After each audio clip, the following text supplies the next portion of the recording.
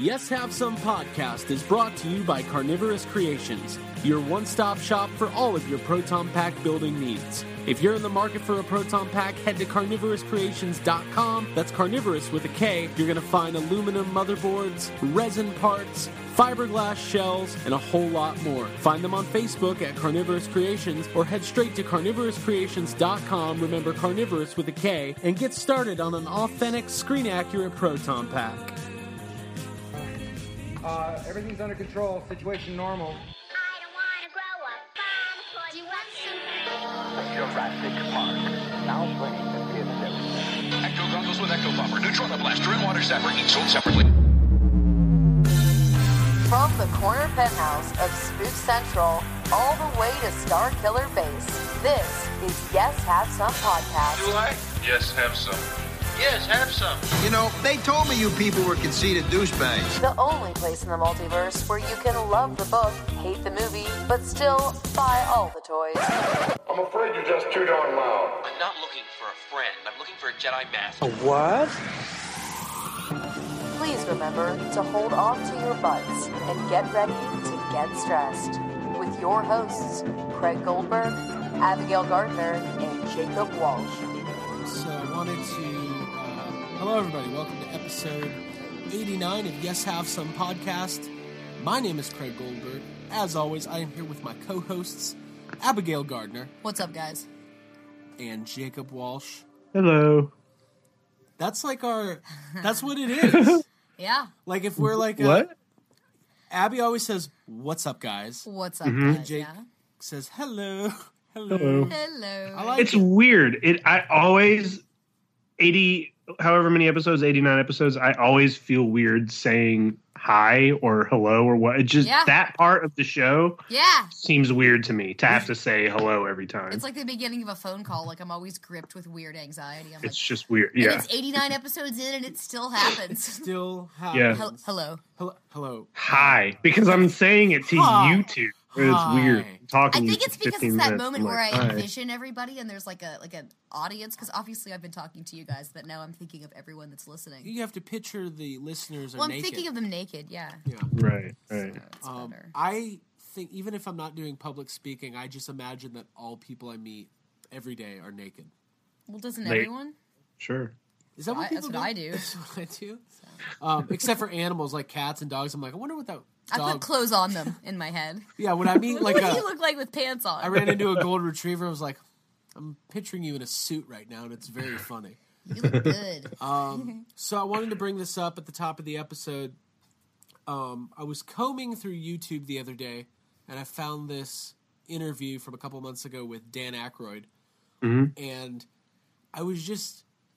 Abby was in the other room, and I just kept laughing because everything he said was the most ridiculous thing that I had ever heard before.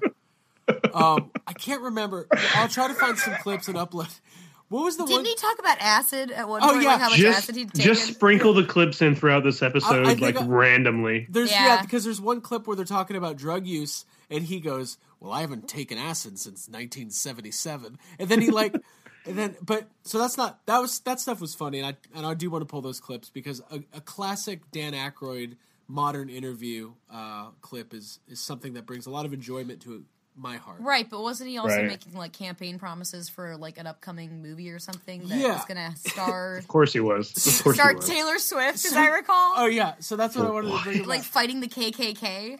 Sold. Spoilers. Is that what it was? It was, but like we shouldn't say anything else and just leave it at that. Okay. Just like do a random insert of the quote. No, he was talking about how he was floating the idea for his Blues Brothers like reboot again, Wow. which would be called Soul Sisters, Mm-hmm. and it's So you're talking female reboot? female reboot. Okay. That always works. And he was talking about it. He said he actually wrote the script, and he's like talking about it, and he said he wanted Taylor Swift to star in it, and Okay. he also said he wanted Lupita Nyong'o. I can't say her last name, But she's a hot item, and we all know who yeah, she is, she's from Black Panther, and she does Maz Kanata's voice. Yeah. And but then he was like, but I don't know if she could sing. But anyways, so he's talking about Soul Sisters, and he's like, well, we're going to get him in the Bluesmobile. And it's a really interesting script. they take on the Klan and Nazis. Oh, man. And I started thinking to myself, do I want to see a Blues Brothers reboot with Taylor Swift fighting Nazis? And the answer is definitely yes. It sounds like a Quentin Tarantino movie. Dude, you're right. I could see that. Yeah. I would watch that movie. Yeah. But he also went on to say that his favorite character that he ever played. And you're right, Jake. Yeah, like women waging war and like racism, all that shit. That's like so right up his alley. And if we're gonna have somebody from our generation or the generation coming up now take on the racism and the awful things in the world, I think Taylor Swift is who I'm gonna call. Yeah, absolutely. She'll just shake it off, Well, here's the thing, guys. She's been through so much already. Right. Breakups, John Mayer, so much life. She just lived so much. I know, so many hits, so many haircuts. But he was talking about how his favorite character he ever played was Beldar, and even though he was that's amazing in the middle of an interview doing Crystal Head promotion, he went straight into a Beldar, but like he didn't just do one line; like he went on for a while. They're in the middle. I want to see that. That's the closest we ever get to a fucking Conehead sequel. Yeah. They're in the middle of the interview. He's like, "Greetings, Earthling," and I was like, "Oh my god, I am Beldar." Secret sequel. And then he tried to pick. He's like, "Yeah, well, maybe, we can do Coneheads for Netflix." Like, oh god. Well, I think we should just play I think out of episode. Anything, that's what I want. Yeah, I want to see Dan Aykroyd do more Coneheads. He definitely could. That's a good movie. It is good. And the funny thing about Conehead, Joe, so we were having this conversation at work about what the best SNL movies are. Mm-hmm. Yeah. And you forget that Coneheads came out, like, I don't know, 17 years after the sketch was popular. Like, it was a long time. Right. It would be like if a Will Ferrell cheerleader movie came out now. Like, guys were just doing it. Yeah. Fuck it. Speaking of Will Ferrell, another fun tidbit I read today. It's probably never going to happen, but Adam McKay was talking about their idea for Anchorman 3 would be that they are all the team, the news team. They're war reporters, like in the Iraq War. Oh wow! And I didn't think part 2 is that good. I only saw it once. Yeah, and I remember being like, "This is okay." It felt tedious at some points. I was just like, "Oh God!" Like I remember there's not a good, real, organic laugh going on. So the first Anchorman, I remember when it came out, I thought it looked incredibly stupid. Right. And I mean, it is stupid, but I was like, I'm not watching this kind of movie. I was like, this is just not what I am above this. I remember it was like wildfire though. Like everyone I knew was quoting it, and like it was. I refuse to watch anything. I refuse to have anything to do with Anchorman. And then one day, I was in a hotel. I had just come back from like vacation or something. I was in a hotel, and it was on, and we put it on like halfway. I mean, it was probably like 3/4 of the way through the movie. We just put it on, and I was embarrassed at how much I was laughing at it. I was just like, this is the funniest thing I've ever seen in my life. Anchorman's great because you remember like that was like before 40-Year-Old Virgin, so like that was kind of the like everybody knew Steve Carell, only he was like on the Daily Show. Yeah, because remember when 40-Year-Old Virgin came out, it was like, oh, that's the guy from Anchorman. Yeah. And then The Office with came the out. NECA staple. Yeah, with the dude. Yes. Some of his toys were pretty damn cool. Dude, there's nothing wrong with his life to begin with. Like, that's how I always felt. Also, when my stepmom says that my toy room reminds her of the 40-Year-Old Virgin, I'm like, hey, I'm married. Like, I have a beautiful wife. Yeah. I am a virgin. I'm just like, yeah. Yeah, uh-huh. I'm not a virgin. Yeah. Anyways, but I don't have a neck of Stay Puft, so that's one thing I've never gotten to do. There you go. Last little movie tidbit, Jake, you mentioned. I'm going to start off all of our episodes with movie tidbits. I like it. What do you guys think? I like it. It's fun. Fun. Quentin Tarantino, his movie's happening. Yep. Once Upon a Time in Hollywood. It's going to have Leonardo DiCaprio and Brad Pitt as an actor and a stuntman in Hollywood, 1969. And I guess Brad Pitt's character lives next door to Sharon Tate, obviously famous from the Manson this murders. is the Manson one. Okay. And I don't know, man. I think it sounds pretty awesome. I'm excited for it. Yeah. Yeah. I mean, it's Quentin Tarantino. Yeah. I will watch it. I kind of wish he would make a Marilyn Manson movie instead of a Charles Manson movie. Who would play Marilyn Manson? Jennifer Jason Leigh. Yeah, I was trying to think of a normal Quentin Tarantino collaborator to play Marilyn. Actually, Marilyn Manson now, like 2018 Marilyn Manson could be played by 2018 John Travolta. He could, yeah. Oh, yeah. Kind of like he looks rough. He looks rough, man. I haven't seen him recently. You know, the one thing about Marilyn Manson is he'll kill puppies on stage. That's why you got to be careful when you go to those shows. Is there anything better than Marilyn Manson Urban Legends? Well, you know, he was also on The Wonder Years. Yep. So. Right. He took out his ribs taken out. Took out those ribs. Yeah. God. I'm trying to find a picture of Marilyn. Now, wait, we all just stopped talking on the podcast to think about Marilyn Manson taking out his ribs. Let's take a moment to think about Let's all think about that. All right, we can move on. So, welcome everybody to episode 89. We've caught you up with the movie news. We thank you for joining us as always. All of our longtime listeners and new listeners, we appreciate you guys interacting with us on Yes Have Some, Facebook, Group Therapy. A lot of good discussion. It's movie season. It's Oscar season. Abby just brought up a really funny picture of Marilyn Manson. Yeah. And his lips look like, I don't even want to say what they look like. It's not good. I'll just put it out he there. doesn't look like Jennifer Jason Leigh, so we'll say that. She's doing better. Yeah. But anyways, so before we move on to this week's fuck budget, Jake, what do you got going on? Anything new happening in your neck of the woods? Nothing good. Your neck of the woods? Sorry. No, I'm going to be going to Monster Mania next week. Up in is it Monster Mania? Is that what I'm going to? It is. Jake, you better look. Yes. There's so many conventions, and they're all like. There's a couple like conventions that have Monster in the title, so I'm like, which one is it? I'm gonna go up to Monster Mania next weekend up in like what is it, New Jersey? New Jersey, yeah. Cool. Tim Curry's gonna be there. Fucking John Carpenter. All the It kids are gonna be there. Well, not all of them, but a good chunk of them. It's looking like a cool. I've never been to that convention before, so I'm gonna go check it out. Jake's going to go check it out. So I'm looking at the guest list. It's pretty Sean good. Astin, yeah, that's cool. Paul Rubens is going to be there. Randy Quaid. Yeah, Randy Quaid. Paul Rubens. Mr. Richard Dreyfuss again. Yeah. Well, you know what? Richard Dreyfuss, I thought he canceled. There's like 2 Monster Manias. Okay.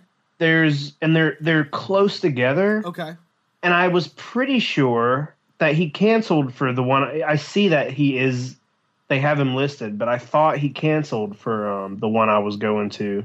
I was talking to Jake on the phone the other day, and we were talking about the guest list and if he was going to get any autographs or photo ops. And he was talking about John Carpenter. And I was like, well, what are you going to do about John Carpenter? And Jake was like, I don't know. I don't think I'm going to get anything signed. And I was like, yeah, it's not like you're a fan of any John Carpenter movies. Dude, right? I don't have anything. Like, I don't have anything good. I don't have any good Halloween thing or Christine prints. They just like Halloween prints. There's so many of them. I've never been like, I need to buy a Halloween print. I have like an okay thing print, but it's not something I want to get signed. And there aren't any good Christine prints. So I just don't own anything. Well, and I don't think I'll get an 8x10 signed. I don't know. Jake, I'll probably pass it up. Here's your mission, and we'll move on. There are 6 Jasons appearing. God, I want to do this. And can you get them to audition for my Jason movie that I? That's what I'm saying. You got to get up there. You got to pitch Friday the 13th. Jason v. Jason v. Jason v. Jason v. Jason v. Jason. Okay. And the photo op for the 6 Jasons is like $350. Really? And it's all 6. It's actually, all 6 Jasons in costume. $350 is the total amount of money all those Jasons were paid to appear in the Friday the 13th movies. But hey, can I tell you guys who the guest I am most excited about? Sure. Yeah. His name is, let's see. I don't know if I'm getting the last name right, but it's Terry Kaiser. Yeah. Okay. Bernie from Weekend at Bernie's is going to be there. Dude, yeah, that is cool. Is he doing an in-costume photo op?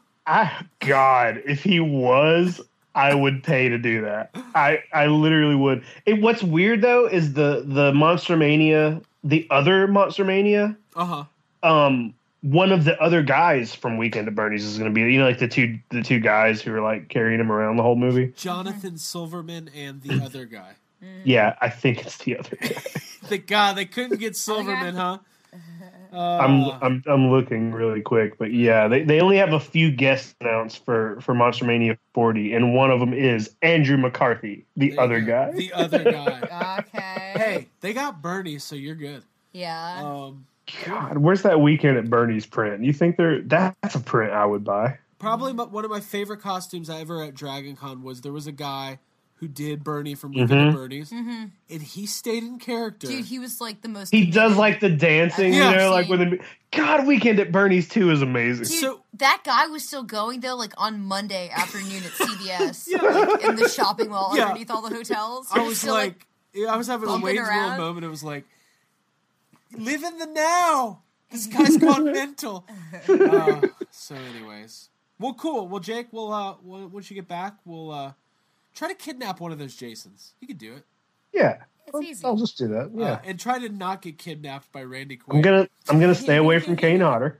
Stay away from Kane Hodder. Yeah. And there's some good guests. It's gonna be a fun. Yeah, dude, I'm a little jealous. That's a good guest lineup. Yeah. So good for you. Good for you. Hey, Jake. Good for you. Good for you. You guys ready to move on to this fuck budget? We got a lot to cover. Let's do it. Let's do it. Cool.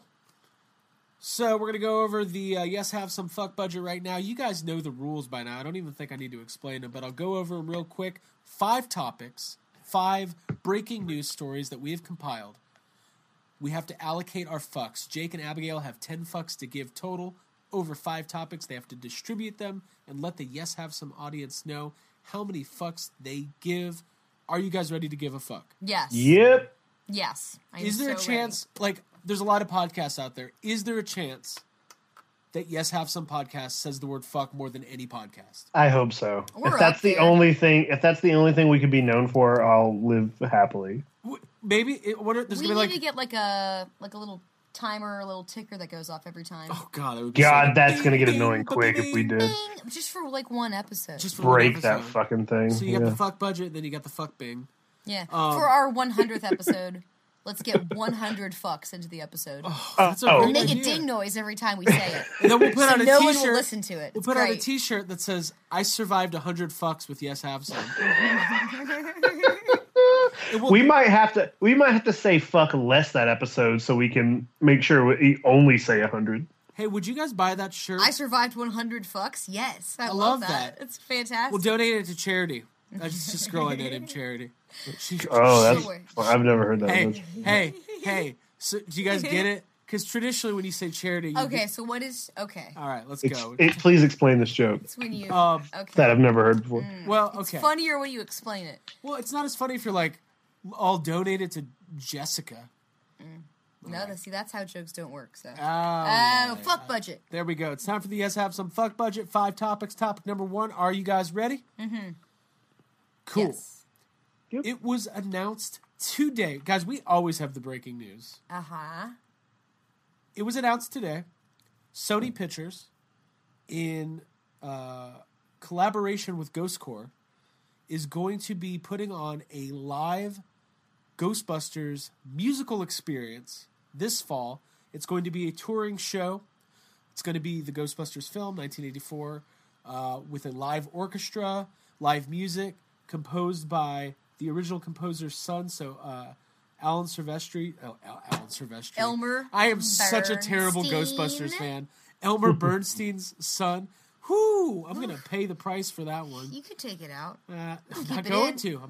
Real. Elmer Bernstein's son is going to be conducting a live orchestra with Ghostbusters. It's funny because we all just went and saw the live orchestra with Jurassic Park, and we talked about, hey man, it would be so awesome to see this with Ghostbusters, but that's never going to happen. Mm-hmm. And now it's going to happen. Jacob Walsh, how many fucks do you give? Before I tell you how many fucks I give, let me tell you, when I first pulled this article up and started reading it, the first thing I thought was that it was for one of those, like, you know, Marvel is doing that like Marvel show that tours, and it's like people dressed up doing a show. I thought it was that, and I got super excited. I was like, this is going to be just like the Universal Studios show. Right. But then, you know, I read further and was like, okay, well, it's not that. But I gave this 4 fucks because, first of all, it's something really cool that's happening with Ghostbusters, which, you know, that's great. It's we need better things to be happening with Ghostbusters. And like you said, we just went and saw Jurassic Park, and it was really fun. It was emotional, and it was just cool to see the movie that way. And, you know, we saw that they did Star Wars recently, and just like, it seems like something that's catching on. Like, I don't know how often this kind of thing has happened in the past, but I feel like all of a sudden we're seeing like, oh, this is a thing they do now. Right. Yeah. And I would love to just watch every movie this way. I completely agree with you, Jake. Like, especially like, you know, like I used to be in band in high school, and I loved it, and it was very fun, and I was in symphonic band, and it's just cool to watch. Right. And before I move on, I want to read this blurb. So it says, at each presentation, Peter Bernstein, orchestrator of the original film and son of Elmer Bernstein, that seems a little weird. Anyways, we'll join the local orchestra as a guest conductor. Ghostbusters Live in Concert presented in cities around the globe commencing this fall. Will include Elmer Bernstein's score and Ray Parker Jr.'s hit Ghostbusters. So the movie Ghostbusters has, you know, it's got the score, it's got Dana's theme, it's got a lot of the classic Elmer Bernstein piano theme in there. But there's also a lot of like actual music, like songs. Yeah. Like, I wonder if they're going to actually also have a live band doing renditions of like the Ghostbusters theme. Maybe that would be cool. Like, something like, because for this, it seems like there's going to be a little bit more to it than just the movie playing. Like they're going a little more theatrics. Yeah. Abby, how many fucks do you give? Yes, thank you. To me, finally. I give 5 fucks to this. Originally I thought about 4, but then I thought more about it, and I was like, no, I think this one gets a full 5 fucks because obviously, we like going to live musical experiences like that. Like, we've been to the Jurassic Park one, we've been to Star Wars, I've been to just a John Williams night at the Atlanta Symphony Orchestra, and I fucking love the experience of getting dressed up. And, well, okay, I'm not gonna lie, I don't love getting dressed up, but it's nice to be out at like a beautiful event where, you know, the space around you is gorgeous, and you're able to watch really talented people like do their thing. And when it's related to something that you love as much as Ghostbusters, that's really cool. And it is going to be kind of cool to get a little bit dressed up and to go out, and like, it feels respectful and different from like the normal Ghostbusters event that we would go to. So seeing the movie, like, all of us together, like I imagine we're going to for this, like if it comes to the Atlanta, it has to come. Yeah, I'm sure it will. I'm kind of stressed for some reason. So, well, I want to talk to you. I think it's going to be great. There's going to be a lot of people there in flight seats. Getting tickets. Right? Yeah. There are for sure. No. How do we class it up? I want formal... this is right where my mind was going, was like, what do we... I want like black suits with Ghostbusters logos on the arms. And like maybe some Ghostbuster like cufflinks or something. Yeah, something classy. Something, I can already see. I know specific people that are going to be wearing like caution stripe ties. Oh my god, yeah, dude, we're going to see some stuff. I'm excited. There's going to be. God, how do we tread lightly? Listen, do we need to tread lightly? We don't. It's 89, guys. It's episode 89. It's 89. Anybody who we've offended. No, it's going to be good. I'm really excited about it. And I think, like, you know, Ghost Corps being this entity that's producing more Ghostbusters content, we're building up to the 35th anniversary. You know, there's rumors of a new re-release of the DVD with even more extras. Obviously, we've got the animated movie, possibly another live-action movie. There's a lot going on with Ghostbusters, and they're ramping up new merchandise and action figures, but something like this where it's not just going to be Ghostbusters fans, like hardcore fans. This is something that appeals to a lot of people. Right. And I just think it's good. Not only is it like a fun, like really memorable experience, but I think it's good for the brand. So. Yeah. I agree. And we went together to see Ghostbusters played at the Fox Theater. Like, that was one of our first hangouts. That was very cool. That was very cool. But I remember feeling like it was a small experience because, well, we were sitting like up in the like way back. Cheap seats. Yeah, but I feel like having the music is going to be like a very, very cool thing. And I'm kind of worried about how they're going to do the Ray Parker song, like if they're going to pump it in. Dude, if they have Ray Parker, this is what they need to do. Just shows up. Have Ray Parker, like, have his band there, and they, like, play, like, a 30-minute set to warm up the crowd, and then have him, like, playing, I don't know. Yeah. Don't they do, like, Zydeco music, or what is he into now? You know what? Something different. Whatever it is, as soon as we get out of there, we're going to have, like, 40 reasons why we could have made it better, because that's just who we are. But it's going to be good. It's going to be good. You guys ready for number 2? Yes. Let's do it. All right, so we're ramping up towards a new release from Sony Pictures. Men in Black, their reboot, is going to be coming out in 2019. We already knew that it was going to be it's going to take place in the original universe, but Will Smith, Tommy Lee Jones are not going to be in it. It starts filming soon. News broke that Chris Hemsworth has been approached by Sony and is in negotiations to star in the Men in Black reboot. Jacob Walsh. Yo. How many fucks do you give about Chris Hemsworth in Men in Black? 0. I just gave it 0. Like, I just don't. Men in Black. It's a fun franchise. Like they're fine, but I don't have any emotional weight in these movies. Nor do I care if they never make another one or if they make 10 more. Okay. I'm sure it'd be, it might not be the best movie ever, but it'd probably be like at least fun to watch. But I don't think I care enough to give it a fuck. Wow. Bold statement. Do you like Chris Hemsworth, though? I used to. No, yeah, he's great. He's very funny. I think he's great. I think it'd be. Why not put him in it? It'd be fun. Cool. Abigail Gardner. Him and Jack Black. God. Sure. I just made that up. I should add this. The report, the 3 leads are. It's going to be a white male. Okay. They didn't really specify the female, but it was a non-white female and an older gentleman are the leads. Okay. Okay. So there's something to chew on. Abigail Wow, Gardner. I can't wait to give 0 fucks about this. Okay. Sorry. The words Sony, Chris Hemsworth, and reboot just stress me the fuck out. I give it 0 fucks. I don't care. Men in Black is fine. It's not, it's cool. It's got its things that I like. I enjoyed watching the movies when they first came out. And I like Chris Hemsworth, but again, I don't care. Right. It seems I agree. I agree with you, Abby. There's a couple ingredients there that hit a little close to home. This will take place in the same universe, but they said it's going to be in London. So okay. So there you go. They'll be like a cameo. They'll be like a little Will Smith cameo on a TV screen or something. Right. Something like that. For what it's worth, Men in Black 3 is not that bad. It's better than the second one. Yeah, God, I can't. I'm sitting here trying to remember what even the second and third one were. I'm struggling. I'm in the shimmer. All I remember is Edgar in the bug suit. Yeah, there you go. I remember that. Yeah. The second one has the super weird Michael Jackson cameo. Oh, yep. He's like, I could be Agent J. Or Jesus Christ, they did that. All right, well, we'll move on. For what it's worth, I would give this 1 fuck if I was playing, but I'm not. Cool, but you're not. Sympathy fuck. I Sympathy fuck.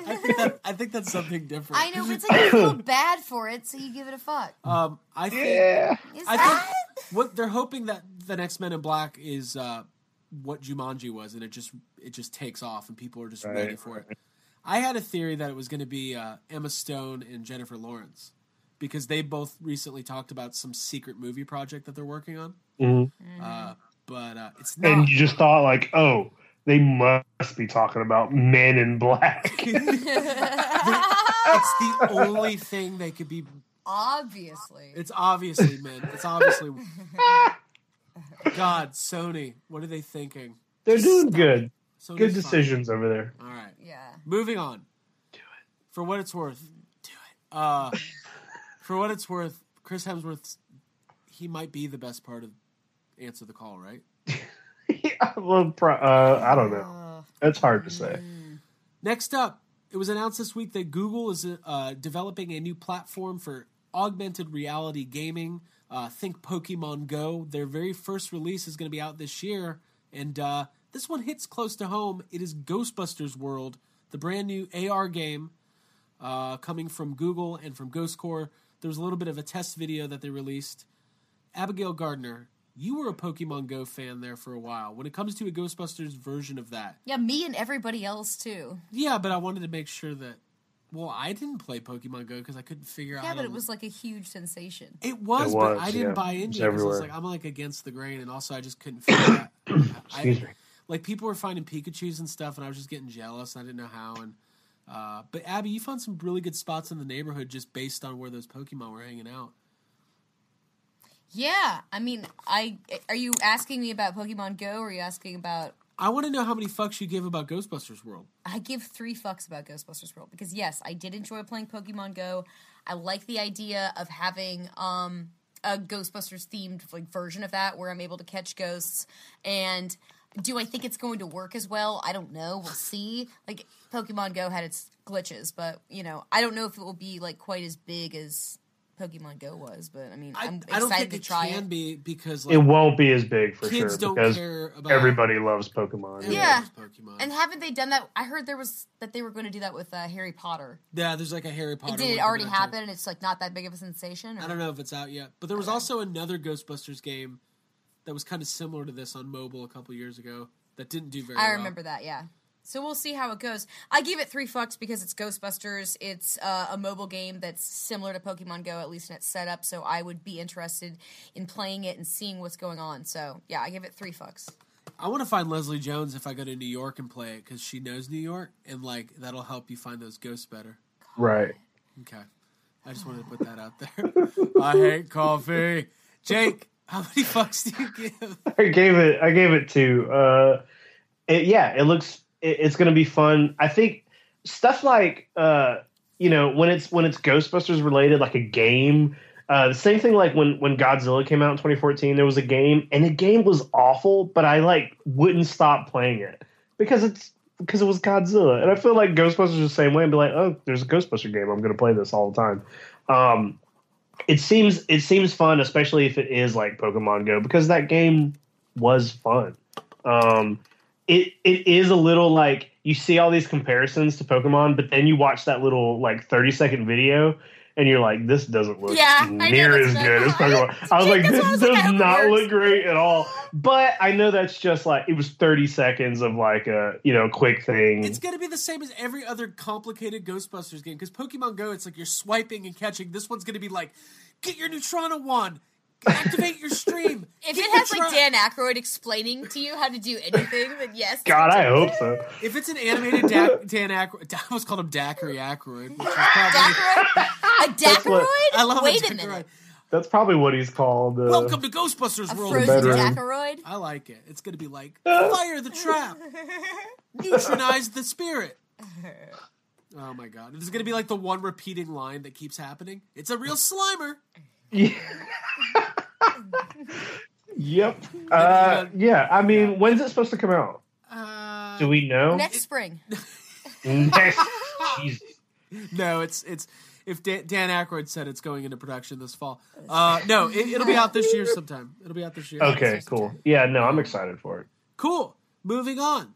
2 fucks. Fuck budget. Oh wait, did Jake gives 2 fucks? Okay. Jake I did. I gave it 2. You gave 3. Okay. You guys are actually spending some fucks this week. You must have got a fuck bonus at work. Mm-hmm. All right. Got a couple. Here we go. The Walking Dead. Carl's dead. Yeah. Carl died. Cool. On the show The Walking Dead. A lot of people like the show. I figure that some of our listeners might like it. We should talk about it. It's a major death. Jake, how many fucks do you give? 0. All right. 0. I used to watch The Walking Dead, and I used to really like it. I just kind of got bored with it. And I mean, I watched a little bit of the last season, but not... it wasn't a thing where I was watching it every week. It just became a thing where I was like, all right, I'm going to see what's happening on the show. And I'd put an episode on, and I'm like, I have no idea what is happening. I've lost complete control of all feelings for it. And I don't hate it. I just stopped watching it because it just started does it make you feel like a zombie? Well, the Walking Dead, I feel like, has this reoccurring problem with its finales of like a season. They're kind of full of shit with their they trick you into thinking something like the next season's going to be great, and maybe the first episode of the season's great, but then it just gets very boring. And you're like, well, why doesn't any of these 100 people with guns just shoot the guy that only carries a fucking baseball bat? Well, if the liberals were in charge, they wouldn't even have guns. Doesn't make any sense. It just, I don't know. It's a little. It's like the lost show's touch a little with reality annoying and believability and that stuff. I watched it also in the beginning too, and I felt like it had promise. And obviously, it was like a huge phenomenon. And the fact that it's like shot locally, and like I picked up the. I remember the trade paperback and like tried to read it and like get really into it. But I totally fell off. I think was it the second season with the farm season. I was just like, that, and I mean that's what every season is like. It's just I don't know, but like meandering. It's one of those things where like maybe once it's all over, I would not be opposed to like starting it from the beginning, like on Netflix or something, and just watching it. Here's my thing about The Walking Dead, and I know Carl was an important character, and we all watched Lost, and anytime an important character dies, it's really sad for its fans. Yeah. I don't want to ever judge people for what shows they like. There's plenty of shows that I like that people don't like. Oh, yeah.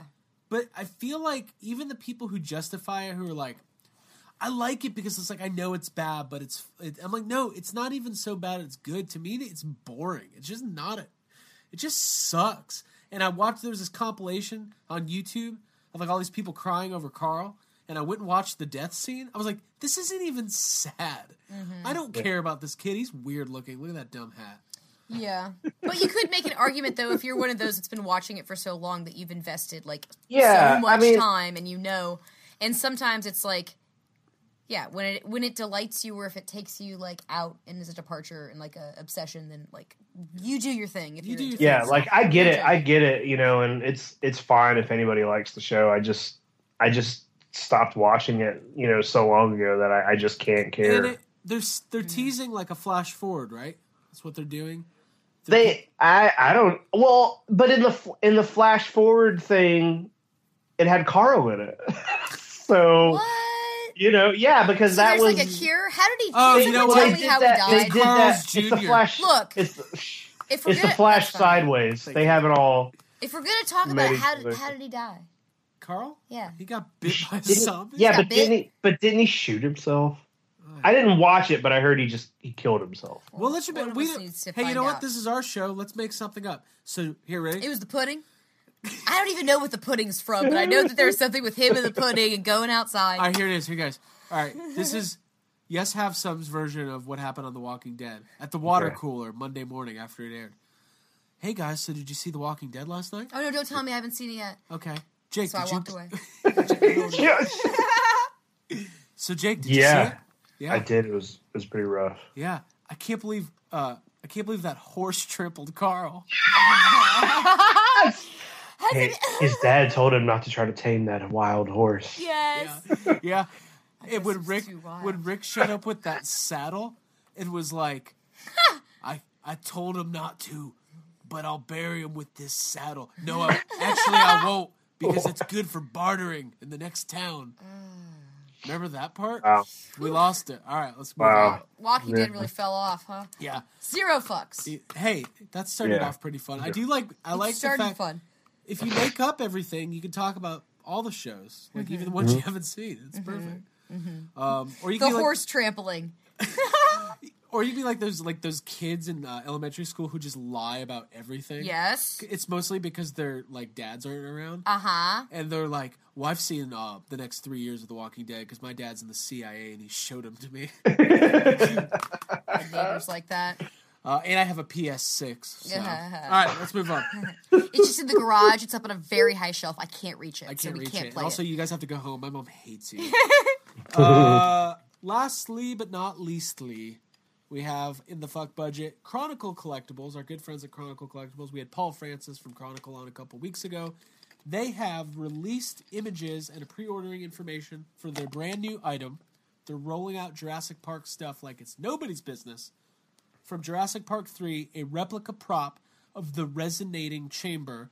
It's the piece of the what is it? The raptor skull the inside like I don't know what it is. The noise-making chamber. Yeah, the noise-making chamber is what it is. The one that Alan Grant uses in Jurassic Park 3 to, I don't know, distract the raptors. Anyways, yeah. it's a 1-to-1 scale prop molded from the original used in the movie, which is very cool. And it's funny when Paul told us they got access to the Universal archives, but they didn't have much.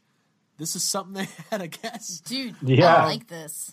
But I like it. It comes out tomorrow. And I think it's not too expensive. It's like $120, which is pretty good for a replica prop. Comes on a really nice Jurassic Park 3 base. When it comes to the Resonating Chamber replica prop from Chronicle Collectibles, Abigail Gardner, how many fucks do you give? I give 2 fucks. Those are all the fucks I have left to give, and I give it all of them. Because that's cool as fuck. I don't know if it makes noise. I'm going to try. It doesn't. It doesn't. Damn it. I can still pretend, though. I like it a lot. I like the stand. I like everything about it. I think it'll look very cool. We're moving into a new house in like a couple weeks, and there's like this Serenity room that's like jungle green, and I want it to be all Jurassic Park themed, and I feel like this would look really good in there, and I really want it. So it's very cool, and I give it 2 fucks. Cool. Jacob Walsh, how many fucks do you give? I gave it 3 for all the reasons Abby just said. It looks really cool. I've always wanted one of these, and I've seen people sell them like on eBay and stuff like that before. Right. But they like you can get them kind of cheap, but they never, they're not molded off the original prop. So I think it looks great. I like the base. It's pretty cheap, and I think I might buy it. I think I'm gonna buy it too. Yeah. Do it. I'll do it. We've never talked about this before. We're about to talk about Annihilation, but the Jurassic Park 3 logo, I like it. It's cool looking. Yeah, you like it? I like them all. They're great. Yeah. So I just love it. Cool. I want to start a whole podcast where we talk about logos. Cool. But it'll be super boring. It'll be called Logo Go-Go? We could probably do one whole episode of logos. And that's probably Should we do that? Ghostbusters logos. No. Obviously the best logo of all yeah, logos. it is. Yeah, it is. All right, cool. Okay. Well, that was the fuck budget. Thank you, everybody, for joining us. Fuck budget! Fuck budget. Fuck. If you ever have an idea for a topic for the fuck budget, make sure you get on Facebook. If you want to explain what a sympathy fuck is to me, go ahead, because I obviously don't know. If you want to give us a sympathy fuck. Okay, cool. So, let's talk about some movies. Do it. This one, we're going to talk about Annihilation. Talk a little bit of Black Panther. We can start anywhere you want, but just like Randy Orton's famous finisher, the RKO, Annihilation came out of nowhere. Wow. You you know what? They heard voices in their heads. Did they? I don't know. They all went a little crazy. Annihilation just came out this week. That's not even a true statement. When did it come out? Last week? February the 23rd. My birthday. Last week. Bam! Happy birthday, Jake. Yes. I was looking forward to seeing it. That was a gift. So Annihilation was just released in America, in Canada. It's a science fiction movie directed by Alex Garland, based on the novel of the same name. The author's name is Jeff Vandermeer, starring Natalie Portman, Jennifer Jason Leigh, and a very good-looking Oscar Isaac. Mm-hmm. I agree with that. I mean, can we talk real quick? Let's just get to the meat of this thing. Natalie Portman and Oscar Isaac sharing screen time. It was never meant to happen. Poe Dameron and Queen Amidala were never supposed to be together. Dude, I was thinking of Thor the whole time because you have like Valkyrie and what was Natalie? I don't know her character's name. Oh, no, all right. So 2 of Thor's girlfriends are in the. Oh yeah, you're right. I was just called it the Abyss. I don't even know where to start. Well, here's where I'll start. So we had heard a little bit about this movie. It had some test screenings that didn't do that well. Paramount kind of freaked out, sold the international rights to Netflix, saying the movie was coming off as too intellectual. We didn't think the audiences would get it. I've never read the book. What a travesty. I've never read the books. I know it's a trilogy of books. But Jake, let's just throw it to you because you were all about this movie. You saw it a week before we did. Let's just brain dump this thing. Oh my God. Let's take a brain dump. I've been looking forward to this movie for a month or so because I remember seeing an article. They released like a couple photos from it, and the headlining photo was a picture of that alligator. Oh right, yeah. And I was like, oh, I'm going to see this movie. I was like, I don't care what this movie's about. I don't give a fuck. There's like a weird looking. I thought it. It could have. Hey, what if it was? That would have been amazing. Man, I don't even know what to say. Like, this movie is so good, and I feel like I want to go ahead and say this. Like, since we're talking about Annihilation and we're going to be talking about Black Panther, I feel like if anybody's listening to this and they haven't seen Black Panther yet and they haven't seen Annihilation, jump off of the Marvel hype train and skip Black Panther and go see this first. So if somebody, they have to see one, you would pick Annihilation. You have to see one. Fuck Black Panther and go see Annihilation. Those are some shots. Go see Annihilation. Shotskis. If you had to pick one. Guys, come on, Wakanda forever. No, but I also fucking love Annihilation, and I seriously, especially since it's not doing so hot, like numbers-wise at the box office, I want people to go see it because it's original and it's terrifying and it's visceral and it's got like a almost entirely female-led cast. Like, it's a really fucking awesome mindfuck of a movie and it's gorgeous. But I also really liked Black Panther, and I thought that was a breath of fresh air, and I thought it was a big departure from your traditional Marvel movie. And I know that it followed no, Jake, I know that it follows the fucking because formula. To me, Jake, I know it's got the goddamn it felt formula. exactly like every other Marvel movie. It had a really good C on track. Oh wait, right, okay, Marvel. You mean like Thor 3? Had a really cute villain. Okay. A really cute villain. All right. You mean like Thor 3? I like everybody. You're right. Hold on. Marvel sucked. We're gonna sort through this. Go see them both. Just buy 2 tickets. Here we go. As of right now, it's been out for a week. Mm-hmm. Annihilation has made $14 million. Okay. On a $40 million budget. Mm-hmm. Annihilation is a legit flop. It is not doing well. Damn. Yeah. But they should have put Dwayne The Rock Johnson in it. I think he could have survived. That would have been a much different he would have literally just walked right to the fucking lighthouse, as if nothing was wrong. Body been slam. Like, what are you guys rock doing? concert. Fucking. He would cut a promo. He'd walk in and be like, "I'm about to stick this size 14 up your booty poo." Oh my god! Right. I want him to go in there so we can explain a little bit more about what's going on. So we're all over the place. First question, I want to prompt you guys to get some good discussion going. So, Abigail, Jake, when it comes to Annihilation, is it a Cloverfield movie? Yeah. It could be. No, I thought I was on the island from Lost. I thought I was going to see the Darwin Initiative a couple times. There's some weird similarities to things that we like. As I was watching the movie, we'll get into the plot in a second, but I know we're all excited. It's fun to be excited about a movie. Mm-hmm. As I was watching the movie, the movie, it's a good balance of quiet, terrifying, and some of the most mesmerizing visuals and audio I've ever heard in a movie. Yes. It is, yeah. During I remember after a particularly horrifying scene where a bear-like creature has just killed one of the main characters, and her voice is like coming out of its mouth, and her little tongue's doing that waggle. It's so scary. It's terrifying. And after that all ended, in my mind, I went, "Ooh, Cloverfield Paradox? That is not a great sci-fi movie compared to this." Yeah, you're right. Yeah. It's not really fair. I mean, this is based on this is adapted material. This is, adapted from a book, although I do hear that this strays quite a bit from the book. But basically, I read some of that stuff too. It's a one of 3. It's like a trilogy, like the Southern Reach trilogy or whatever. Apparently, they change a lot of things. So the movie stars Natalie Portman. Mm-hmm. She's the main character. It opens up with her kind of talking to all these scientists. It does have a Lost Dharma Initiative kind of vibe to it. This is obviously after the events of the movie are about to kind of unfold. It kind of moves into the storyline pretty quickly. We see an asteroid type thing hit this lighthouse. You see the glowy, shimmery. They refer to this entity, this growing entity, as the Shimmer. We find out that it's growing, it's expanding. People have gone in. They've had a couple research teams go in to explore what's going on. They've all disappeared. Nobody's come back. And Natalie Portman's husband, Oscar Isaac, has been missing for a year. He shows up. And that was some really emotional stuff. Like the scene where you see Natalie Portman like in her house and the music's playing and she's like painting the walls. She thinks her husband's dead. Yeah. They do. Like she thinks he's been dead. She hasn't heard from him in a year. Yeah.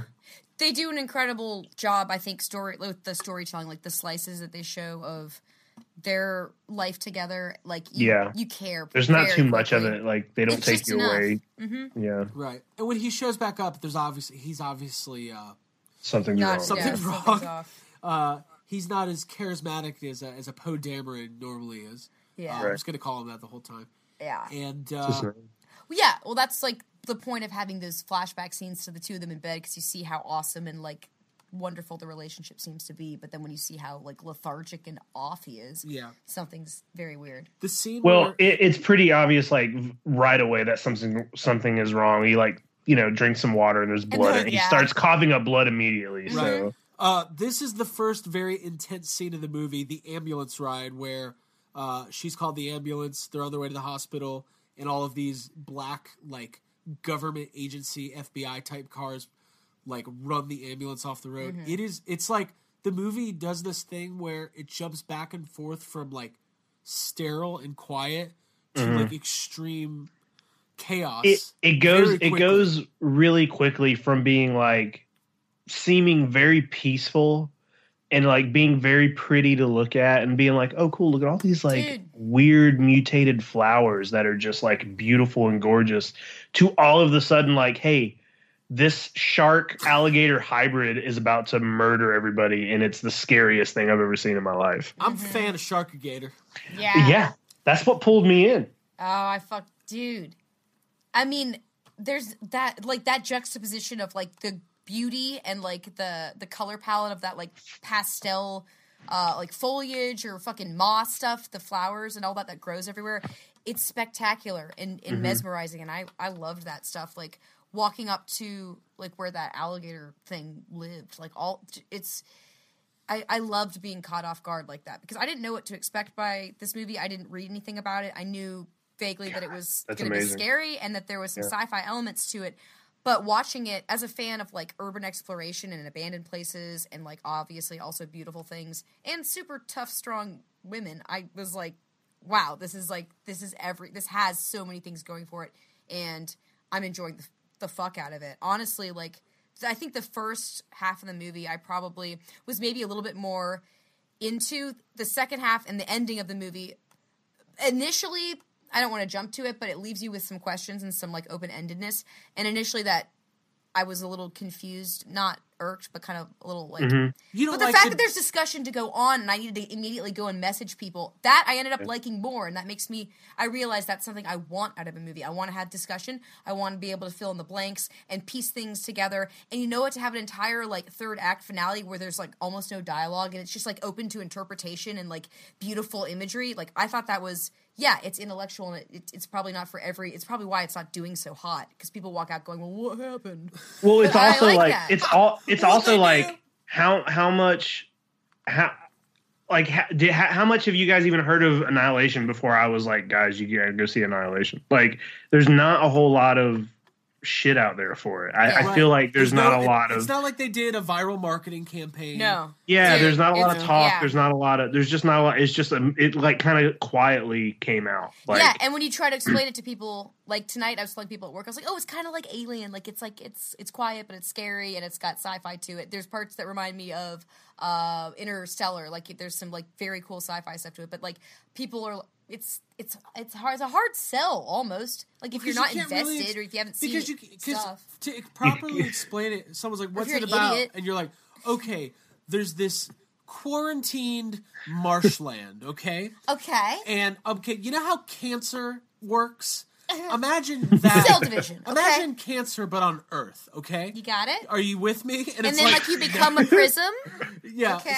Trying to explain the whole like genes and DNA refracting in a prism where imagine you're in an area where the DNA from anything that exists in that bubble can be mixed with the DNA of anything else in that bubble, turning into any kind of weird like it just sounds like the weirdest thing ever. Anytime you have to use the word refracting to describe a movie, prisms, DNA, like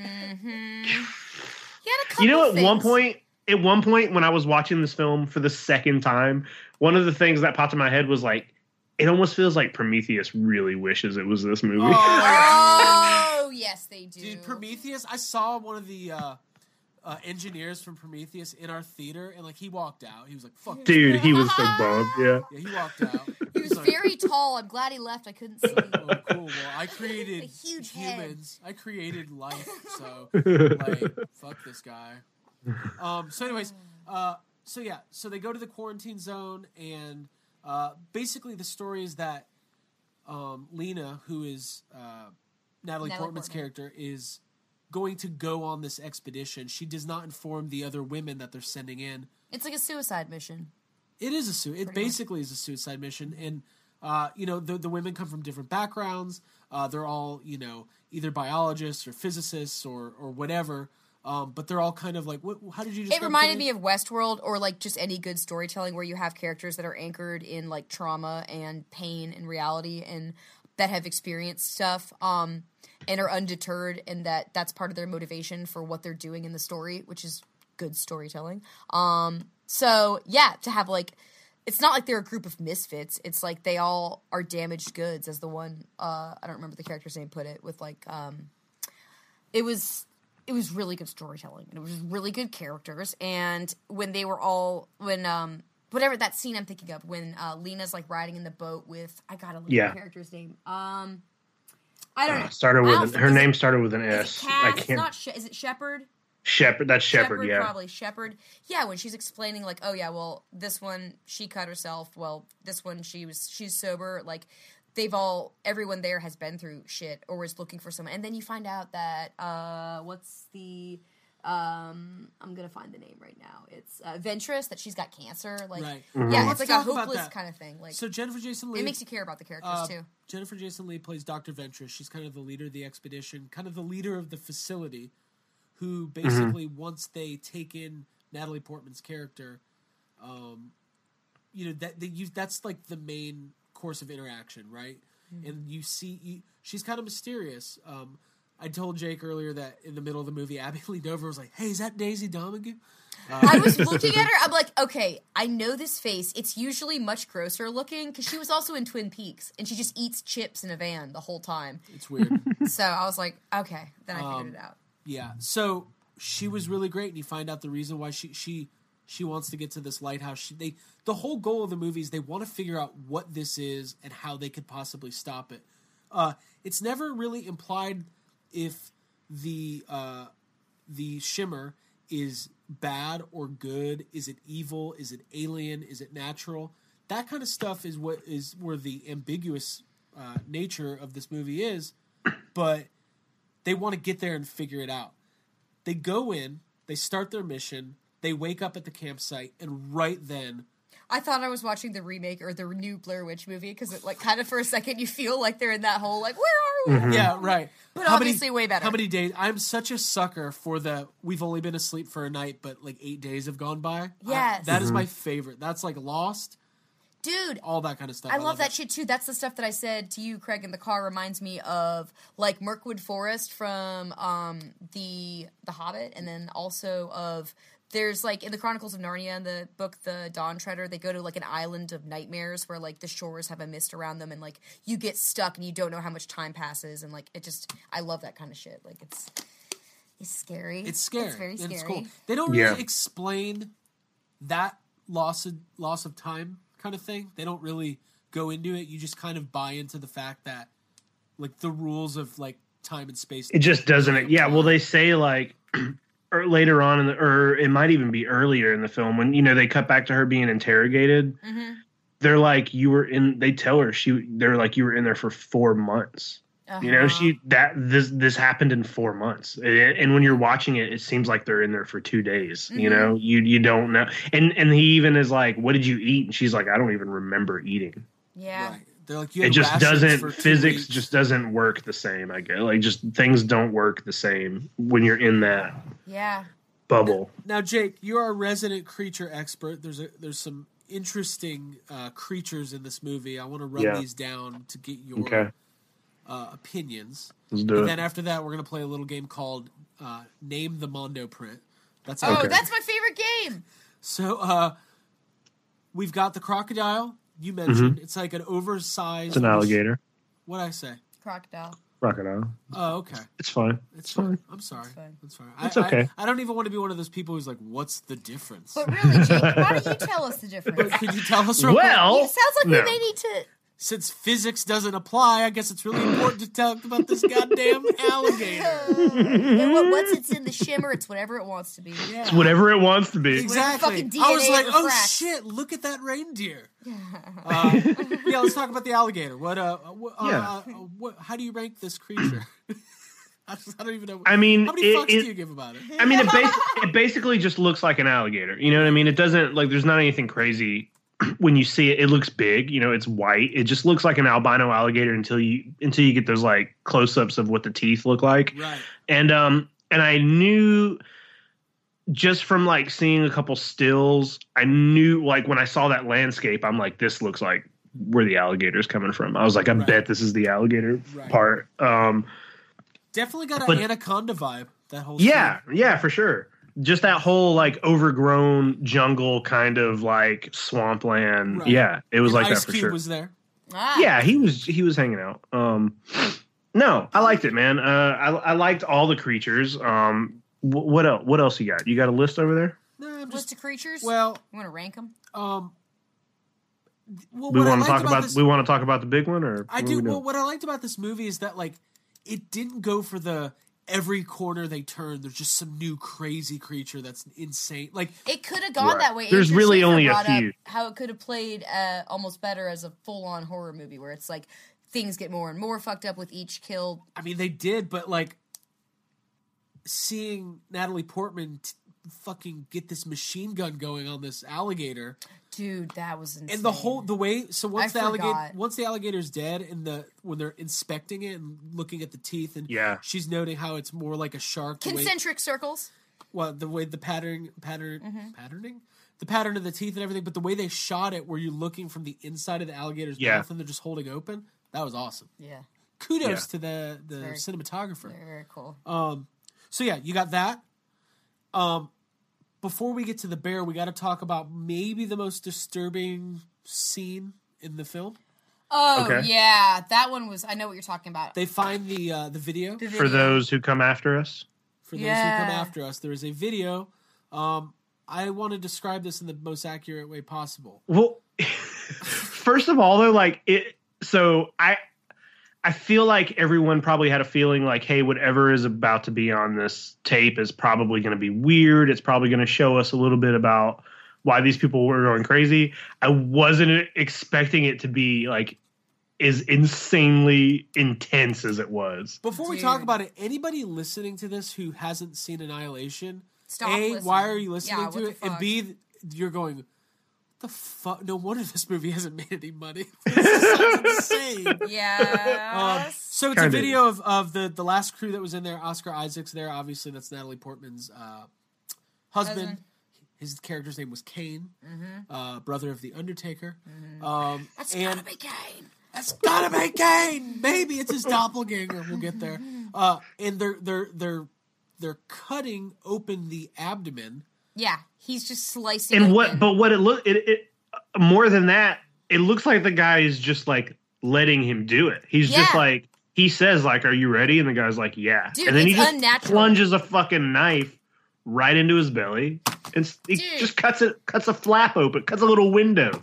Yeah. Oh, and then what's inside that window is again like one of the most Who knows? Yeah. What is it? I don't know. I don't know what it is. I would describe it as, imagine intestines that were bigger than they were supposed to be, but also moved in a very worm-like fashion.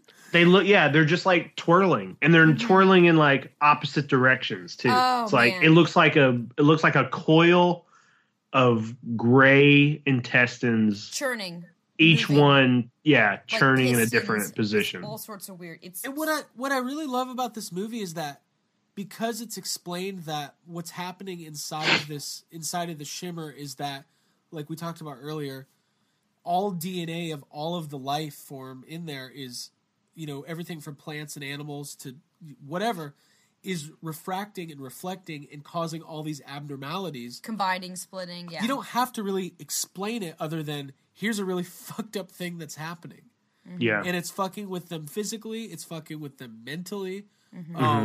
and it's quite disgusting. Yeah, because I think at that point that's really when things start to turn south. Like the girl, the paramedic, like she completely freaks out and like denies that it's even happening. Like she's like, Stan, like, no, it's unnatural. Like, no, that was a trick of the light kind of thing. But then things just get more and more fucked up. But the visuals are, again, like, so stunning and gorgeous. If we're going to talk about, like, Mondo print territory, there were so many moments, like the body of that guy that's, like, exploded, like, in 2 parts in that tile. Yeah, it's the body of that guy. That guy. That they cut the intestine. Jake, I want to see this movie again, first of all. Second of all, I want that to be a Mondo poster, and I really want the lighthouse with, like, the skulls outside to be a Mondo print, too, because it's fucking sweet. I got a feeling there'll be some good prints. I saw this movie, the first night I saw it, and then I immediately started like looking up all this shit online and trying to figure out what I thought it meant or what I thought the ending was, try to like make sense of it, because I feel like I got a pretty good grasp of what I think, happens in the end of the movie, but it took me like reading articles. It took me reading about the book, and I was like, I got to go see this movie. Like, I got to go see it again. And seeing it the second time, I picked up a couple of things that I didn't notice the first time. I know we haven't really talked about the bear too much yet, but Oscar Isaac's character has a bear tattoo on him. Okay. And I thought that was weird. I was like, oh shit. I was like, oh fuck, he's got a bear tattooed on. Like, you see it earlier in the movie when they're in bed together, just like hanging out. Mm-hmm. And also, I don't know if you guys noticed, but there is a scene where she's being interrogated and she looks down at her arm and she has a tattoo on her arm. Yeah. The very next scene is her in the boat talking to Shepard. Yeah. And she pulls her sleeve down on that same arm, and they like make it a point to show that she didn't have the tattoo when she was inside. Oh shit! It was like a bruise. That becomes like a figure 8 tattoo or something like that. It is, but when I was watching this movie the second time, I was like trying to figure that shit out. I was like watching the tattoo every time it showed her arm. I was like looking. I was like, where the fuck did that tattoo come from?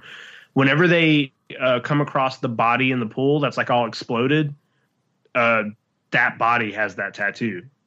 So it almost jumped. It has the tattoo, yeah. Mm-hmm. She somehow gets it from just being in there. I also was reading that there's like almost like an Illustrated Man, Ray Bradbury kind of thing that happens throughout the movie where all the tattoos are like in motion and animated. Like on their skin. God damn it. Now I really want to go back and see this movie because I had no idea that any of that stuff was going on. I recognized the tattoo once it was more prominent, but I don't think I was aware of its absence. So, I mean, now I want to go back and see it again. So, I guess we should say as the movie progresses, like the rest of the team is kind of getting killed off. Teared down, yeah. Which is, that's what happens with these kinds of movies. Yeah. So let's see. So Tessa Thompson's like her departure was kind of like beautiful and tragic though, with like the way that it was my favorite scene. It's like a suicide thing, basically, besides the to end wander of the movie. And become part of it and like do it voluntarily. Let's do it. Let's talk about the plant people. Let's do it, dude. I want a plant person in my garden. I want a garden, then I want a plant person. So they noticed that there are these plant formations that all look.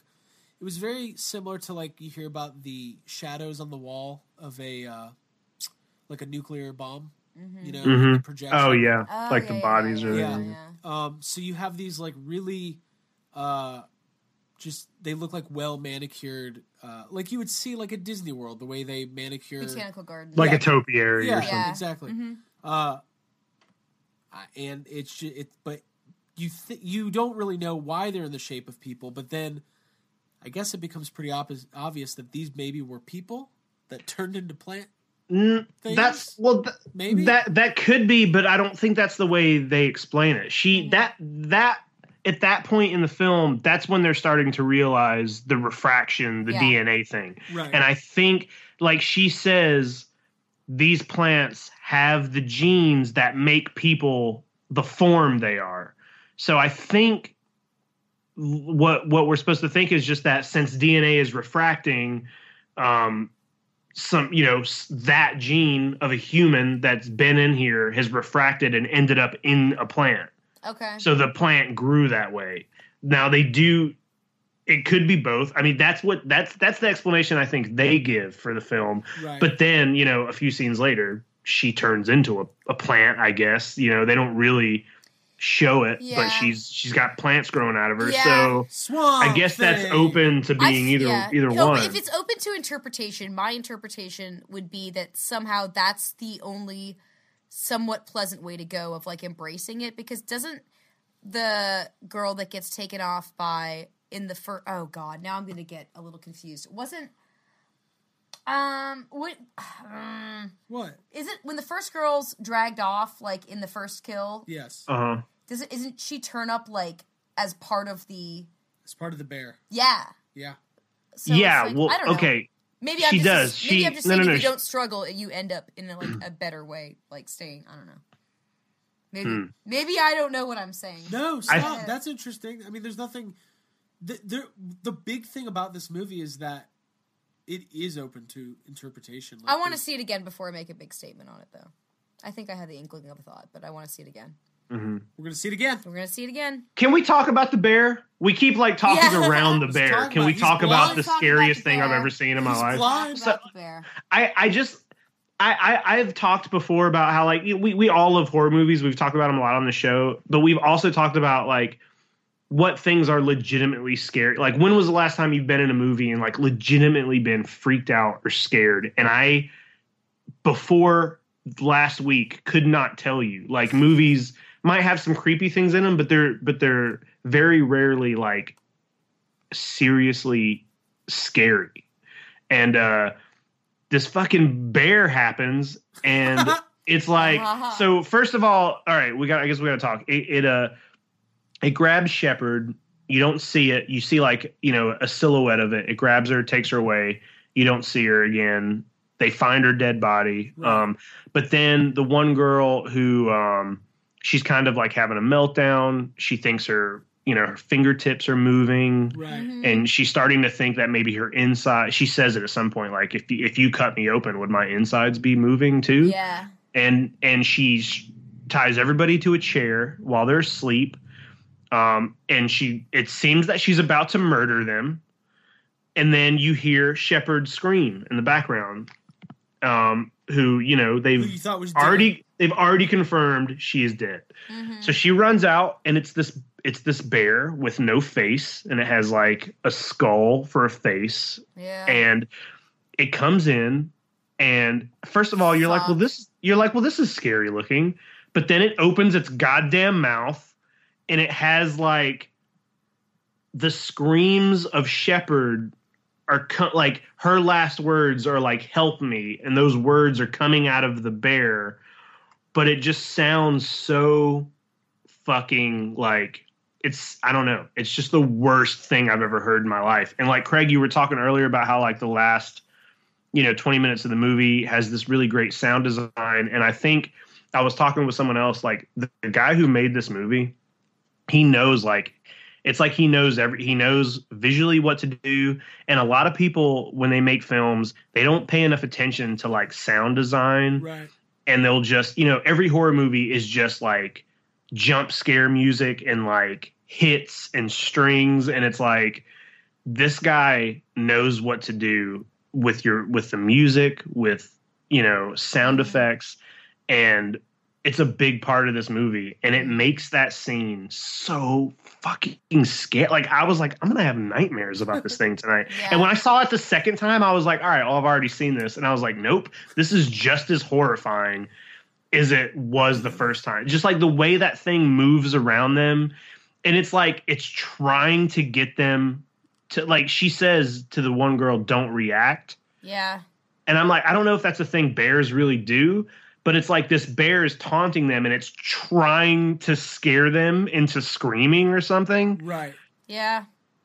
I don't know. It's awful. Yeah. It's so awful. Dude, when it's like doing the sniffs between their heads, it's literally like, I was on edge, like grabbing Craig. And no, I don't feel that kind of like terror that often in the movie theater or even at home. Yeah. So like it was. Yeah. Well, I hope not. God. Except for when I feel it mostly at home. When I read my books, no, dude, it was so scary. And I thought of you when I saw that. And I saw the picture that you drew of it. Thanks. Before I saw the movie, which I kind of got mad about. You know what? I didn't post it for that reason. It looks really I didn't good, want you guys to see that, but yeah. It's cool. It didn't ruin anything. So. Yeah. Definitely one of the most terrifying things I've ever seen. Mm-hmm. But I was smiling the whole time, but also terrified. Mm-hmm. Like that's it. I don't know. It's just like a good movie going experience. Because a movie is supposed to like get you to emote, whether that's laugh, cry, feel scared, happy, sad, whatever it is. And like this movie succeeded on every level. So good job, Annihilation. Yeah. So that all happens, and I guess the scene we were just talking about with the plant humans is after this. But anyways, basically, they're trying to make it to the shore to go to the lighthouse, and as shit continues to hit the fan, they're rapidly like mutating. Eventually, Natalie. Trying to think. Dr. Ventress goes off on her own to find the lighthouse, right? Yeah. She just kind of disappears. Yeah, she's like, I'm taking off, and then you just don't see her again until So it all leads up to Natalie Portman finding the lighthouse. Roddick goes off, does her thing. Natalie Portman goes to the lighthouse. Mm-hmm. So this is probably 20-25 minutes left in the movie. From the second she walks into that lighthouse to the end of the movie, might have been like my favorite thing I've ever experienced in a movie theater. Wow. I cannot stress to you enough, if you are listening to this and for some reason have not seen it, or you like watched it not in a movie theater somehow, this is a movie you have to sit in a movie theater with a great sound system. Find a IMAX or a Dolby, whatever. Find the biggest theater you can. Mm-hmm. There's not going to be anybody in there. We were alone in the theater. And sit there and just become one with the screen. Yeah, dude. Because you don't even have to do drugs. It is trippy. It is insane looking. It's like it reminded me of like the end of 2001: A Space Odyssey at some point, when she's like staring into the life form, the alien life form or whatever it is, right. Yeah. Well, let's build it up. So she walks down the shore. She's passing all of these crystal. What is it like? They're like ice trees or something. Yeah, I don't know. Very very cool looking. They look like the little ice foxes from The Last Jedi. Yeah, kind of. It's gorgeous. Yeah, where they hang everything's twinkling. And there's all these skulls. Yeah, and like body parts, kind of meticulously like lined up. It's artistic. It's beautiful. There's like a weird. The lighthouse looks like it's also living. Like there's a bunch of vines and stuff and weird structures that you see growing everywhere else growing up on it. But yeah, you've seen the lighthouse since the beginning. You know that's where the initial impact was for whatever created the shimmer. So you know there's stuff going on. You know they have to get to the lighthouse. They're there. She goes in. And there's a video camera set up, and you see the remains of a dead body against the wall. And there's like this hole, which I guess has been explained as like when the asteroid hit, like that's the hole it made. Yeah, it's the hole it made. She doesn't go in immediately. She watches the video, which is kind of a really cool plot device. They used it a couple times in this movie. You're obviously not going to be able to figure out what happened to these people that were in there before, but they've left clues. So this really heartbreaking thing happens where she watches her husband kill himself. Basically, she watches Kane. So we talked about earlier how Kane had come back. The reveal here is that you see Kane talking to his doppelganger, which somehow in the shimmer, a new version of Kane has appeared, and you see him use a grenade to kill himself. And just think of this woman who is seeing her husband, who she was also cheating on, and like all this mixed emotion, and like she thinks he's alive, and she's now learning. She's like answers. In there trying to save.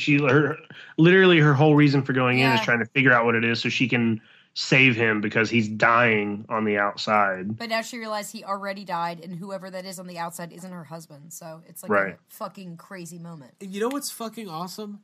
They did not have to use weird, poorly written exposition. They don't have to explain. There's like no they don't have to come out goddamn and dialogue explain. in that last act. It's great. You see him talking, and honestly, I started kind of putting that together, like, oh, this is a clone or another version of him. Well, they from the moment they get in there, from before they even get in there, they talk about, she says the mutations get, more intense the deeper they get in, and she says you start seeing doubles of things. And, whenever they see saw the two little... When they see the deer or whatever, there's two of them, and they're like doing the exact movement, like almost like they're attached to each other, and you start seeing doubles of things. Right. So. So that all goes down. It's very scary, very heartbreaking. She goes into the hole. She finds Dr. Ventress. Dr. Ventress, who, I'm telling you, Jake, I know you haven't watched the new season of Twin Peaks, but a lot of what I was watching at the end of this movie, some of it was reminiscent of some of the visuals in Twin Peaks this year. Just weird. Like, how do you even explain the end of this movie? Like, I don't even know if we should even attempt to, other than it's beautiful and weird and confusing. And I was telling Abby last night, I am such a sucker for movies like 2001 or Contact or Interstellar, where you're kind of trying to figure it out the whole time. And that last 20 minutes, you're just going, I don't know what's happening, but I like it. Yeah. Have you ever seen, Jake, Mission to Mars? Yeah, I have. You know how, like, they're just going on a mission to Mars, and it's like, oh, what's going to happen? And then, like, the last 20 minutes, there's, like, dinosaurs, and, like, they're learning, like, they're learning, like, the meaning of life and all that kind of stuff. It's so weird, yeah. I love that. I'm a sucker for that. I feel like all movies, no matter what, should end... To get super meta. Yeah, like, exactly. Spiral out, I like that. Get esoteric. But I mean, we can give, like, the long, drawn-out version of what happened, or we can give the quick, this is how it went down. Well, there's no way we're going to be able to describe it and do it justice, but basically there's a fire, there's some blood, Ventress dies, she like evaporates or something. She like becomes electronic dance music at one point. It's crazy. She becomes Moby, the DJ. Moby is what's been in the lighthouse the whole time. Thought that was. They all this whole thing is just his experimental new album. No, it's Fatboy Slim. They open up the lighthouse. It's just like rah rah rah rah rah rah rah rah. Whoa, it's Lighthouse. Who's that you're doing? I'll leave. The blood that's kind of extracted from. A droplet of... Well, first of all, let's say I'm this. So when Ventress explodes, she explodes into this energy that forms a ball, which I'm pretty sure is the extraterrestrial. Right. I would like agree. That is the life form. That is the alien. That's what's kind of causing everything. Yeah. Right. And then there's like a thing where like 2 drops of blood are they're kind of like extracted from Lena's face, which combined with the ball, which forms this a humanoid-like creature who is basically it's her double. Yeah, it's forming a double. It's her doppelganger. And then she tries to fight her doppelganger, and it fights back. Yeah, because it's just a mirrored image.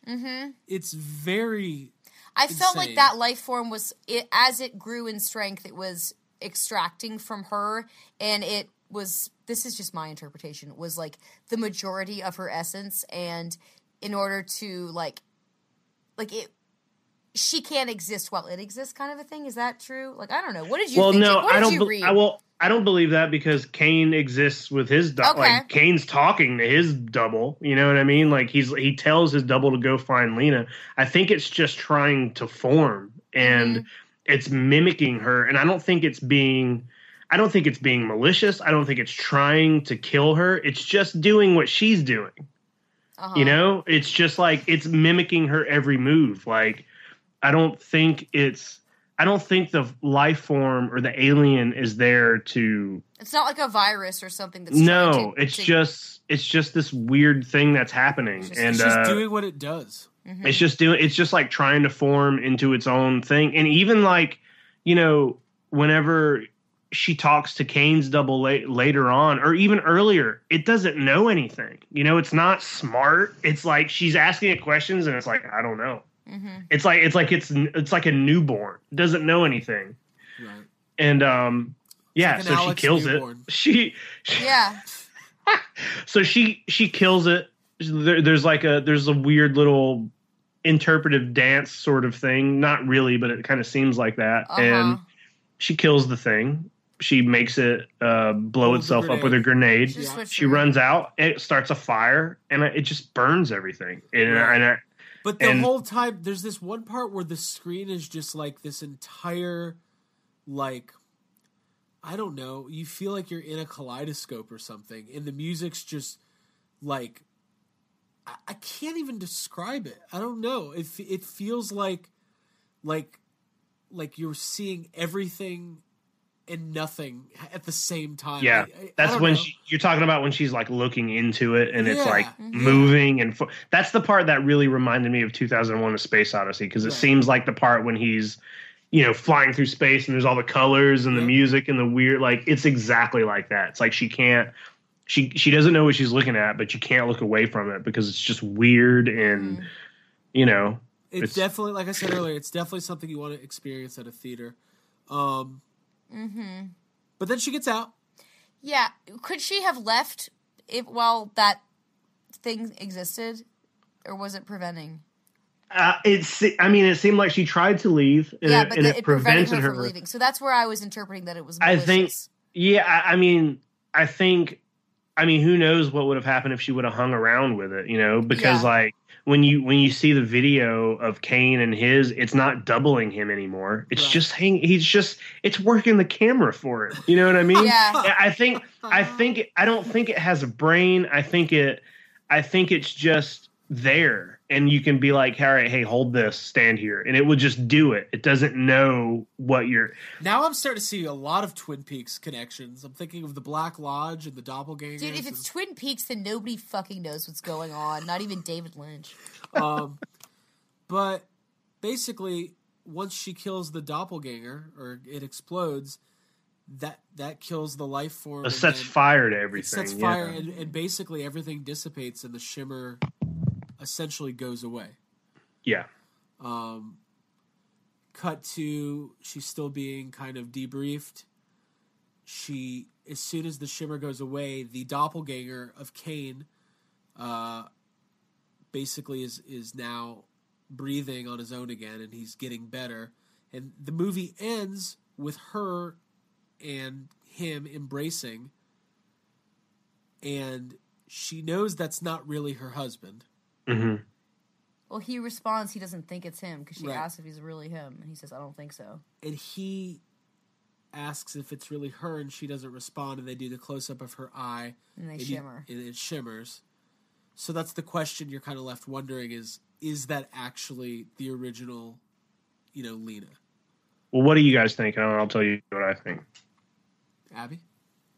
I mean, at this point, I have no idea. Like, how could I know? I mean, I imagine that the way I felt is it's probably, like, somehow it's her, but also not. Like, she's got something else. She's like in the process of, but I honestly am not sure. So what is the general consensus? Well, go ahead. Well, I'll say, I haven't really read about it. My interpretation was that if you were in the shimmer, you've mutated, even if that's the original, like, body or host, like, it's not 100%. Like, she's carrying a piece of it with her. Yeah, that's exactly what I think. I think it's her. I think that's the original Lena. But, she says it early in the film. She's like, it's in me. She says that exact thing. She's like, it's in me. And the other girl's like, it's going to be in all of us. There's once you're in there, something is happening to you. And I think it's different for every person who's in there, because what I think, if you go off what they say is happening, DNA is just refracting and hitting and bouncing off of things, then you have no idea what you're going to get. You know what I mean? That's what happened. That's why the alligator has shark. That's what it got. Right. You know, the plants got human. It doesn't matter. Whatever hits you, maybe that guy whose intestines were rolling around got worm DNA in him and his intestines turned into worms. Like it's going to affect everybody differently, but it affects you somehow, and it's in her and it's happening to her. And maybe since it's all dead, maybe it's not going to go any further. Maybe she's not going to turn into some kind of monster or die in some awful way. Yeah. But she's going to carry it like it's in her. There's a really good SNL sketch in all I was just about to propose, what are you guys bringing into the Shimmer that you want to have become a part of What do you want to turn into? Dan Aykroyd. Yeah. You want Dan Aykroyd? Yes.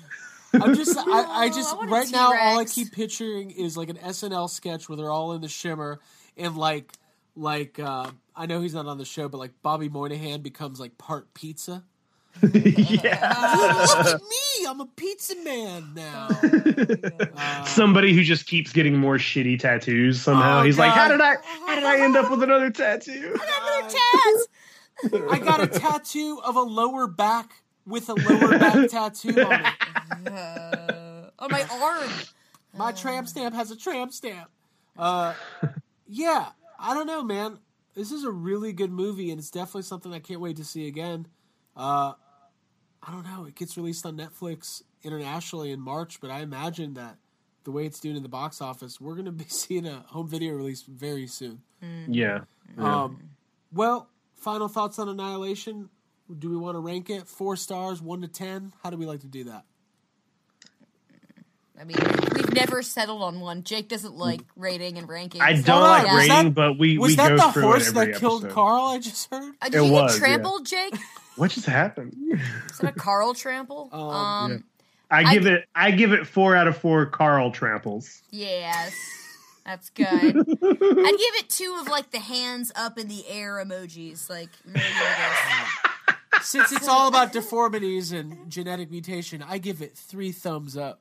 I did want to say on a, I don't know if this is a serious note, but one thing that really struck me in the movie is like they talk about cancer a lot, and Lena is a biologist and she studies cell mutation in cancer and she teaches it. And obviously, I keep wanting to call her Riggins for some reason. Ventress? Dr. Venture. Dr. Ventress. It's revealed that she has cancer. And then I think they refer to somebody having a daughter with leukemia. Maybe that was, Yeah, that was... Maybe that was Ventress's daughter. Shepard's daughter. Shepard's daughter had leukemia. And then, the Shimmer itself is all about genetic mutations and cells and all that shit. And it's really kind of a heavy metaphor. Cancer, I think, is like the scariest thing in the world. And it's not something I like to think about. And they get right into it. But man, it was a really, all joking aside, a really phenomenal film, and I cannot recommend it enough. Mm-hmm. Right. It's scary and beautiful, and those are 2 things that I like having, back and forth, and it was visually stunning. It was a mind fuck. I like that we're all able to discuss it. I don't like that I don't have all the answers, because, I'm someone who wants to know everything, so I feel like I need to go read more, and I probably should go see it a second time. But I would recommend to everyone listening, please go see it. Go see Black Panther 2 if you haven't seen it, although pretty much the whole world has. So put your money towards Annihilation because it deserves it. It's fucking awesome. My only note on Black Panther is they did this thing on Jimmy Fallon last night where people were talking, in this room, talking about how much Black Panther meant to them. And then, Chadwick Boseman would come out and surprise them. One of those things. You're spoiling it for me. I knew he was on. I haven't watched it yet. So it was really funny. I'm going to watch it. But this one guy... It's before he comes out, and they're like, how many times have you seen Black Panther? He's like, I've seen it 3 times. Twice in the theater, once on bootleg. It was really funny. That's awesome. It was really funny. That's great. But, yeah, listen, nobody needs our thoughts on Black Panther. It's a good Marvel movie. It's from a cultural perspective, it's really great. It's really important. It's affecting a lot of people. It's a very positive movie. It's funny. It's funny. Great characters. But you can make the argument that it's fine. It does fit into some of the formulaic Marvel stuff. Yeah. But let's just all have a good time. I think it's cool that people are excited about it. So absolutely. There you go.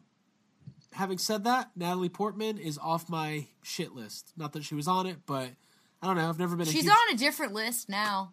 I like her. I like her a lot. I thought she was real cool. I thought she was tough as fuck. And yeah, I thought she was a real character, and I thought this movie was full of them. So cool. I want to do a costume from this movie. I want everyone. I want you and I want Catherine and I want Julia and Jake and I to do costumes from this movie. All right, let's do it. Let's do it. I'll be that bear. Yeah, I thought Jake was going to be the bear. All right, I'll be the bear's friend, Carl. You can be little bear. I'll be the horse. Cool. Craig, me and you are going to be the deers, the double or whatever. We'll be those things. Dude, that's cute. You guys move in unison? Yeah. It's going to be very crazy. Somewhere out there was a synchronized swimming coach who watched that scene and went, "Oh, this is glorious." Wow. Anyways. Finally. We had a great time seeing Annihilation. We got so many major movies coming up. Just in the next 2 months, we've got Ready Player One. We've got Han Solo. We've got Avengers. We didn't even mention Avengers was moved up a week. What? To April 27th. So Avengers... Why am I nervous about that? I'm like, well, why? Why didn't I get moved up a week? The reason is to space it out from Han Solo to give it more time to make more money before Han Solo comes out. Because Han Solo's going to crush. It's going to crush it. Rian Johnson... No. It's going to crush something. I'm not even going there right now. Another day, we'll talk about that. There's a lot of big movies coming out this summer. Jurassic World's obviously coming down the pipeline. If you want to join... The pipeline. Oh, that's good. Every time you say that, I just think of Daniel Day-Lewis. Okay. Jake, you're like the Daniel Day-Lewis of this podcast. Am I? That's a very good compliment. Method. Well, you're always in. You never break from your character. Like, guys, Jake doesn't break from character. Like, even if you see him in real life, he's complaining. I'm still talking shit. Yeah, he's talking. Great. There are times where we'll be on the phone. We're like, dude, we sound like we're podcasting right now. We're like making big proclamations all the time. Yeah. There was a last thing, and then I'll do my plugs, and we'll get out of here. There was this thing the other day. It was like, how do you know who your real friends are? And it was like breaking down the 4 things you do with a real friend. But the last one was talk on the phone. Like, you only talk on the phone with your real friends, right? Right. Yeah. And we all talk. We do. So I just wanted to say that. It's true. We talk. All of it. Yeah. Call a friend. Call your friends. Call your friends. They miss you. All right. If you want to join in on the discussion, Yes Have Some on Facebook. It's facebook.com/YesHaveSomeCast. Go ahead. Give us a like. Give us a follow. And we post all sorts of stuff on there. The main place you want to be, though, is Facebook Group Therapy. Yes Have Some Group Therapy. That's our discussion group after episodes. We post our episodes. We talk about movies. We talk about TV shows, toys. All the stuff we talk about here happens on Facebook. Yes Have Some Group Therapy. You can also follow us on Twitter and Instagram at YHS Podcast. And, of course, our website is yeshavesomecast.com. Now, as far as the podcast goes, now that I got all that out of the way, find us on iTunes. Whatever. Yeah? Yeah. Is that where you find us? Yes. Where do you guys find us? You can find us on iTunes or any other podcast app, whichever app you use, whether it's RSS feed, Downcast app, the iTunes native app. Make sure you subscribe. Make sure that you leave that 5-star review in iTunes. It helps us more than you know. And that's all I got. We really appreciate everybody joining us. Yeah. Episode 89 has been annihilated. I'm so glad we did that Summer of 89 episode that we've been talking about. It's would have been perfect. It's gonna be good. We've been talking about that episode since episode 2. Wait a minute, I just realized something. Annihilation is a ripoff of Gremlins 2. What? Oh, is it electricity gremlin? Shimmer gremlin? All those gremlins, they're mutating into whatever they interact with. Yeah. I see. Dude, what if vegetable gremlins showed up in Annihilation? After credit scene? Yeah. Oh, wait. After credit scene, back in the Shimmer, in the lighthouse, it's just the alien creature and the brainy gremlin. And he's like, just having a conversation. Being a doppelganger these days is very hard. Can I hear it? New York! I want to see all the gremlins crawling out of that hole inside the lighthouse and filling them. I love that Annihilation is a secret Gremlins sequel. It's a prequel. It's like a Gremlins prequel. That thing turns into Gizmo at the end. Yes! The gargoyle, bat gremlin flies out and becomes a gargoyle. Yeah. What is it? It's called a Mogwai. It's got a couple rules. All right, for Abigail Gardner and Jacob Walsh, this is Brain Gremlin saying if you want a podcast experience worth having, check out Yes Have Some. Play It, Frank Sinatra, New York, New York. We have to play that right we now. We do. I'm just going to keep going. I was going to do more Annihilation references. What is that there? Oh, my God. Okay, we'll see you guys next time. Yes, have some podcasts. Jake's probably like, what the fuck is happening right now? What's happening? I like it. All right. Bye, everybody. Bye, guys.